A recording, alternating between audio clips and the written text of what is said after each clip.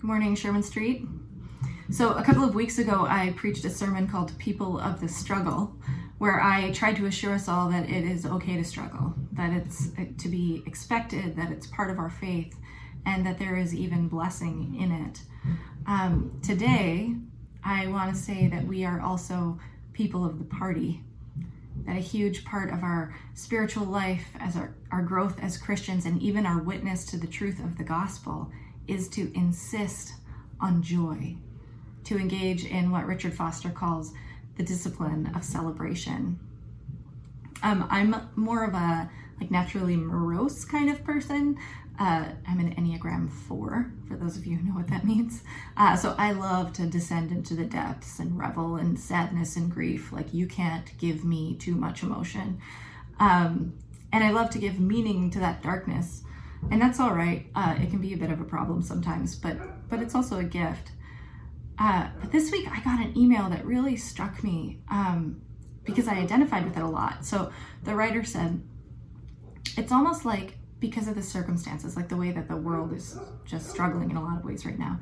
She said, it's almost like because of the circumstances, I can't allow myself to feel joy, or it feels undeserved.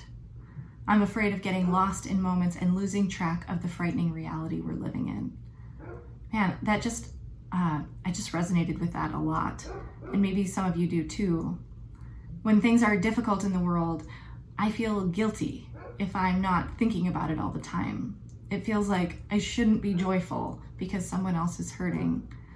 And somewhere lurking in the background is this fear that if I don't keep that pain in the forefront of my mind, I might forget about the suffering of the world.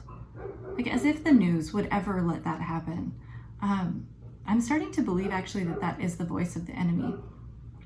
There is a dog barking, and I'm going to close this door.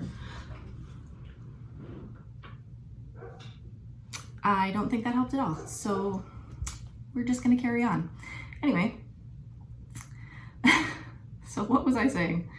Oh, right. I'm starting to think that voice that says, like, you can't be joyful is the voice of the enemy. So I want to say today that it is true. We are people of the struggle, named for Israel, who struggled with God, and also that it is part of our callings as Christians to press into joy. Because of all that Jesus has done, we are people who are able to sing even in the darkest moments. Like Paul and Silas in Acts 16, they were stripped naked in the public square, beaten with rods and thrown in prison. And the text says, with their feet in stocks, they sang praises to God. That's the joy that the gospel makes possible. Like, it wouldn't have been wrong for them to grieve or to cry out, but their joy was possible because they trust in God. Now, I don't mean to invite you all into some lifeless party where we all repress our grief and sing even though everything is terrible. I want to invite you into a joy that is possible because you trust in the God who is making all things new, who has not just left us to struggle forever, but has entered bodily into that struggle and finished it for us on the cross.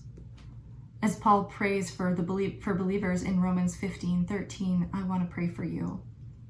May the God of hope fill you with all joy and peace as you trust in him, so that you may overflow with hope by the power of the Spirit. That God of hope who fills you with joy is the same God that promises in Isaiah 35 that one day water will gush forth in the wilderness and streams in the desert. The burning sand will become a pool and thirsty ground bubbling springs. And that gladness and joy will overtake all those who have been ransomed by the Lord. That sorrow and even sighing will flee away. Everlasting joy will crown your heads, it says. It is the same God of hope who promises in Isaiah 25 a feast of rich foods for all people. That one day the darkness, that shroud that covers all the nations, will be destroyed and death will be swallowed up forever. That the sovereign Lord will wipe away all tears from all faces. There is no guilt in joy for the Christian. Because as much as we are people of the struggle, we are also people of the promise. A people who trust in a God who is making all things new, who has invited us to a feast that begins even now, no matter how depressing the news is, no matter how much pain the world holds. Now, I want to stress that it is absolutely not the power of positive thinking. This is not the denial of those who want to say, like, oh, everything's just great right now, and how could I ever get down when I have Jesus? Like that, I think that kind of denial is an evil that leads us to be callous towards grief and to close our eyes to injustice. I am not talking about that.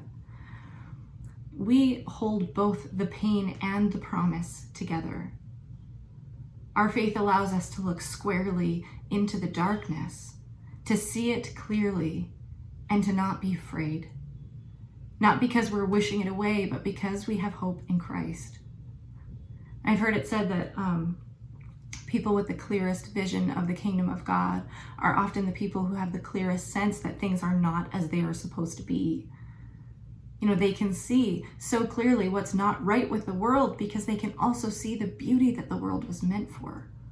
And that's a holy vision, and it comes with holy grief. I think that's why Jesus says, blessed are those who mourn, who see what it was supposed to be and what it's not. But our faith in our good God allows us to hold that right alongside our joy, without denial and without guilt, that we would not be overcome by evil, but that we would overcome evil with good. You know, we can stare into the yawning darkness of injustice and oppression and corruption and loss and fear. We can walk right in there, and we can sing and feast, and even in the presence of our enemies. Martin Luther, in writing to a friend who was struggling with melancholy, it says, I don't know exactly what that meant, but that's the description. Anyway, he's writing this letter, and he wrote, whenever the devil harasses you thus, with melancholy. Whenever the devil harasses you thus, seek the company of others, or drink more, or joke and talk nonsense, or do some other merry thing. Sometimes we must drink more, sport, recreate ourselves. Even sin a little to spite the devil. I don't know what you think about sinning a little, but Luther knew our faith gives us such freedom to laugh into the darkness, to fight against it, but also to delight now because of the good that's on its way. And our delight becomes part of our resistance. Strengthen feeble hands, Isaiah 35 says. Steady the knees that give way. Say to those with fearful hearts, be strong and do not fear. Your God will come. And things are really hard right now for a whole ton of reasons. And we can wrestle with that in whatever ways we need to. And we can also throw a party to spite it. And our party can declare, this darkness is not the truest thing about the world. Your God reigns. The kingdom is near. At New Hope every year, we used to join this cardboard boat regatta that was put on by the local grocery store. And I always felt like it was some of our best witness to the gospel. The teams were mostly made up of businesses or families, and they had worked really hard on having a great boat. Actually, one year we were the only boat. This is a small town. Anyway, and we were just this like ragtag group of people, rich and poor, young and old, bringing out our usually kind of crappy boat that we had worked really hard to pull together, and we would laugh and we would play together. We got in trouble a couple of times from the police boat who was like supervising because we had too many people on our boat or because we were jumping off, and our boat usually sank. We were this community that no one would have expected, just delighting together. And the laughter of a community like that, who struggles together, grieves together, who fights and makes peace and still rejoices. And that is the gospel in action. I actually think that Christian service needs to attend to joy a little bit more. we're really great at stepping into crisis and providing help. And that's really important. But I remember reading this quote. I can't remember where I read it exactly. I'm pretty sure it was Dorothy Day. She said something like, I'm sure she said it better than this, but she said something like, you have been welcomed into a community when you're not just part of its grief, but also part of its joy. When you get to enter the celebrations, that's when you know that there's some mutuality there. Richard Foster said, there is no leveler of the caste system like festivity. When we celebrate together, the dividing lines fade. We become a true community, not just helpers and helpees. Our insistence on joy in the face of darkness is a recognition of what is coming and what is already here. And the world was created good, and though it has fallen, its renewal began almost as soon as it fell. The enemy was vanquished at the death and resurrection of Jesus, and the good King crowned at his ascension. Our God has never given up on us, never let us go, continually calls us back to life. Even the bits of our faith that might seem boring or difficult or whatever, they have life and joy as their end. Listen to Jesus' words from John 15. He says, "If you keep my commands, you remain in my love, just as I have kept my Father's commands and remain in his love. I have told you this so that my joy might be in you and your joy might be complete. My command is this: love each other as I have loved you." All obedience to Jesus is about remaining in love and letting our joy be complete, and not just later, but now.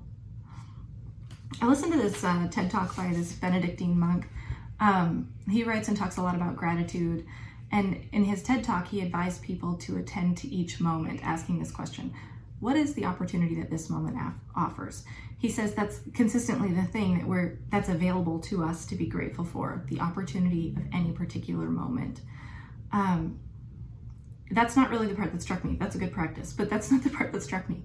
So right after he says this, he says, usually the opportunity that we are given is just to enjoy. Sometimes, he said, something more difficult is asked of us, but most of the time it's just joy. I've asked myself that question a lot since listening to that TED Talk. What's the opportunity of this moment? And he's right. It's usually just, to enjoy my sandwich or to listen to the birds. Like, it's almost always joy. And that has really changed me.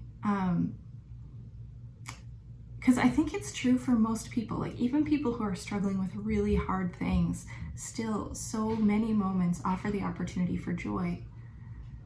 I used to think that there was more evil in the world than goodness, but this idea has flipped that for me. That practice has convinced me that that's not true, that it's just an illusion. Sin has created awful, awful, awful things, and evil is terrible, and the depths of it sometimes are just unimaginable to me. I don't want to diminish that, but the goodness of God's creation has not capitulated to it. What was good remains good, and thanks be to God, what has been broken is being made whole. We have reason to celebrate. And sometimes that celebration requires a little effort on our part, sometimes just as much effort as some of the less fun disciplines. Some of you had really lovely gifts for this, and we saw those gifts come alive at the beginning of the pandemic, right? In games for kids to play despite the distance, and sidewalk chalk and rainbows in the windows, and flowers delivered to front porches. Tony's one of the people who's really, really good at this. I think maybe most of you know, but we have a full-size trampoline in our house, like 10 feet by 7 feet inside our house. We have 2 slides in the house, actually 1, because Tony took one outside to make a water slide for this little pool that we have. A pool that I thought was too much trouble, but that Tony has set up and taken care of. And our kids swim in it like every day. He built a castle in our basement here and a spaceship in the basement of our old house. We have a bouncy slide and a bouncy castle. As I was preparing for this sermon, I was writing down this list of all these like joyful things that Tony has given to our family. And I realized that I have been either against each of them or like just tolerant of them. And I wrote next to my list, Lord, forgive me for being so miserly. Some of you have gifts like Tony's, and we need your gifts now, right? This pandemic is getting long, and there are so many unknowns that come with it. People like me need you to help teach us how to have joy in the midst of the darkness.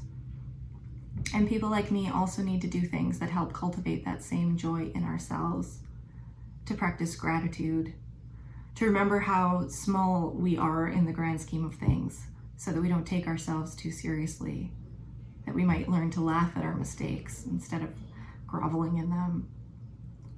We might throw a party at a safe distance, or be like Tony, put an inordinate amount of work into something just because it's fun, and call it a spiritual discipline, a resistance to the forces of evil. I actually think that for people who are relatively well off, fasting is a good practice to cultivate joy. That doesn't sound very joyful, but it's really easy to take things for granted when they're really easy to come by. So I think we need to fast from time to time to remember how good they are.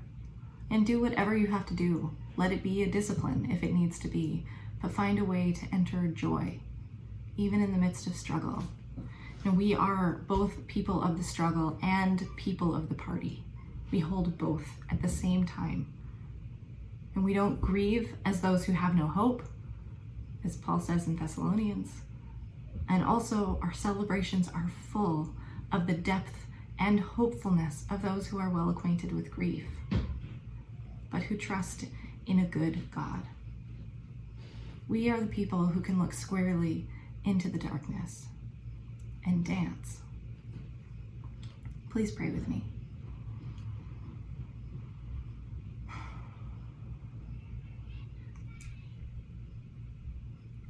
Lord, teach us to delight. Please open our eyes to so much goodness that you have given, and to just the incredible good news of your gospel. That when things get dark, still we might find a reason to celebrate. And that our joy would not be false or faked. That we wouldn't force a smile. But Lord, that it would come out of the way you have formed us into your likeness. That it would be the fruit of your Spirit in us. Lord, teach us the ways that we might resist the darkness by pressing into the light. In Jesus' name, amen.